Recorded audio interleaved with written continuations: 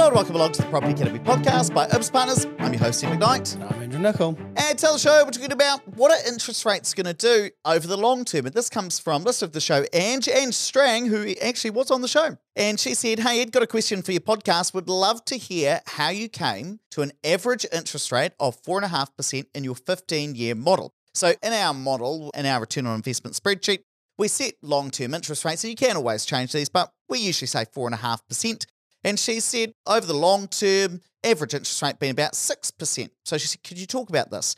So what I've done for you, Ange, is I've actually crunched the data of, well, what has, on average, the 1-year fixed interest rate been over the long term? And over the last 10 years, it's actually been a little bit less than the 4.5% that we use in the model. It's been about 4.3% on average. Now, if we look at all data, which is probably about the last 20 years, then the 1-year fixed interest rate has, on average, been about 5.8%, so a bit higher than we use. Here's the thing, I feel quite comfortable looking at more recent data, like using the 10-year average, because so much has changed over time, and that's what we're going to talk about. I mean, generally I probably would use an average of all data, but when things are moving in one particular direction, in this case down, I do think it's okay to use a little bit more recent.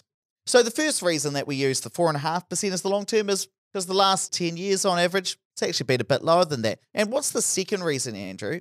Well, the second reason is that over the long term, interest rates have been decreasing. And there's this excellent graph from Visual Capitalist. And you're into the graphs now, are you? Well, only because you put them in front of me. And if you're interested, Google this, and this is the 700-year decline of interest rates. Yeah, just Google visualizing the 700-year fall of interest rates. And what this shows is how all the way back to 1310, the interest rates were very high. Of course, they weren't operating money markets, but they've gone through and looked at, well, what have the interest rates been for various loans and plotted it over time. So let's talk about some of those. So in 1340, there was a guy called Simon Van Halen who lent £1,500 to King Edward III for an annualised rate of 35%. Yep, and then what happened? Pretty extreme. What happened in 1832? The Rothschild family lent some money to the Catholic Church for a mere 6%. Pretty good deal. Then today's Treasury bonds, the 10-year is currently 3.5%. The key point is there is a major change or downward trend in interest rates over the long term. And I think that's why the average of the previous 10 years is a better indicator for, what our interest rate's going to be in the future than the average over the previous 20 years. And, that might all sound a bit left field because we're talking about what happened in the year 1340. But I do want to bring this back into a New Zealand context. And I'm going to talk to you about what's called the neutral interest rate. Now, we're going to get nerdy, but stick with me on this.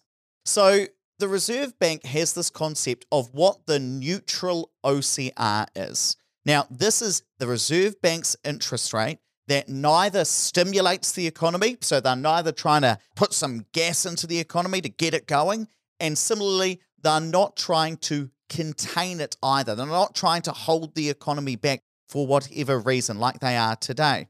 Now, it's not a single rate, it's more of an estimate. There are lots of caveats about this, so if you want to learn more, check out the most recent monetary policy statement. But 22 years ago, so the year 2000, turn of the century, the Reserve Bank thought that this rate, the neutral rate, was 4%. Today, they think it is 2%, so it's gone down a bit. Now, what does that mean? Well, it means that interest rates and the interest rates that the Reserve Bank are going to set are going to be lower today than they were 22 years ago. And that's really what you need to factor in. And I tell you what, I'll bring this back to mortgage interest rates now, but I called up Nick Goodall the other day from CoreLogic, and this was after all of the interest rates started changing again. And I said, Nick, I want to talk to some more people because I'm the only economist at Opus Partners, and sometimes I feel like I need some friends. I was like, how are you guys thinking about interest rates? How are you going about predicting it? And he said, we've looked at the data, and on average, the 1-year mortgage interest rate's been about 2 to 2.5 percentage points higher than the OCR. So we look at the OCR and we bang on a margin. And I tell you what, I did feel quite good about this because that's what I was doing about 6 months ago when we were looking at interest rates. So I thought, oh, well, thank God somebody else is using the same process. Are you saying Nick's copying you? No, that's not what I'm suggesting. That's not what I'm suggesting. But, it's quite reassuring, I guess, when you come up with a method independently of how are we going to forecast interest rates, and then somebody uses a similar method. So if I then apply that to the neutral interest rate, if you say back in 2000, neutral interest rate was 4%, bang on 2 to 2.5%, you'd probably say the long-term 1 year interest rate is 6 to 6.5%. So if that was the case, I'd be agreeing with you, Angela. Today, neutral interest rate about 2%. So you're bang on 2 to 2.5% on top of that, on top of the neutral OCR. And that's when you say, oh, okay, well, maybe the 1 year interest rate is going to be 4 to 4.5%. And you can say, well, that's your 1 year interest rate. Now, of course, there's significant uncertainty about that. But I kind of say, well, if the last 10 years on average has been 4.34% and the neutral interest rate plus the margins about 4.5%, that's how we get to that 4.5 percentage points as the long-term rate. But of course, Andrew, let me ask you that. Is the 1 year interest rate actually going to be 4.5% for the 13 years we put into the spreadsheet? No, definitely not. I mean, they will be higher and lower sometimes, but they won't always be 4.5% because events happen. And actually, I'll tell you this, there is a great quote, because I'm into politics, you know this, You are. from the Prime Minister of the UK, Harold Macmillan, back in the late 50s, early 60s. And I remember reading a quote where he was asked what the greatest challenge of being a statesman was, which is a great word, by the way. And he said, events, my dear boy, events. Because Why has he got the voice that you do for me? oh, grumpy old Englishman.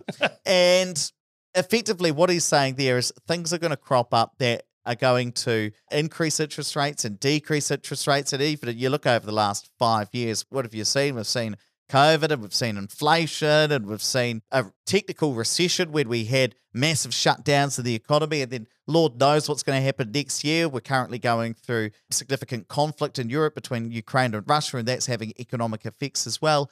There are lots of things that are going to happen, but you do need some mathematical basis for your decision making. And if you're going to create a cash flow forecast, a long-term cash flow forecast, you do need to put a number in your spreadsheet for what you think the interest rate's going to be. And so over the long term, 4.5%, I'm pretty comfortable. But actually, some people might say, Andrew, well, why is it then that the neutral interest rate, the Reserve Bank's saying, well, if we didn't want to stimulate the economy, we didn't want to bring it back, might be 4%. Now it's down to 2-ish%. Why might that have decreased? Well, I think a big part of this probably comes down to debt because asset prices are up.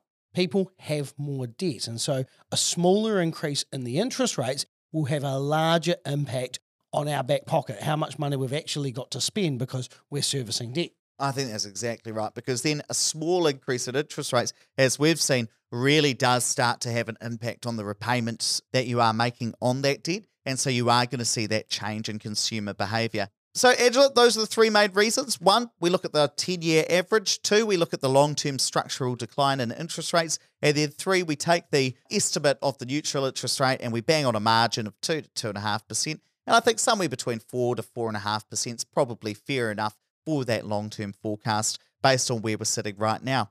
Right, let's wrap it up there, but please don't forget to rate, review, and subscribe to the Property Academy podcast. Really does help us get the message out to more people. And hey, tell you what, if you're thinking about investing in property over the next, I'll call it year, then it might be the right time to come in for a portfolio planning session. Easy way to sign up for that. Whip out your phone, send us a text the word plan to 5522. We'll give you a buzz, see if it's the right fit.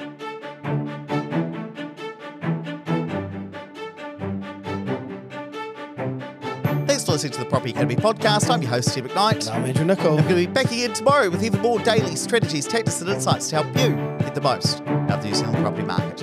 Until next time.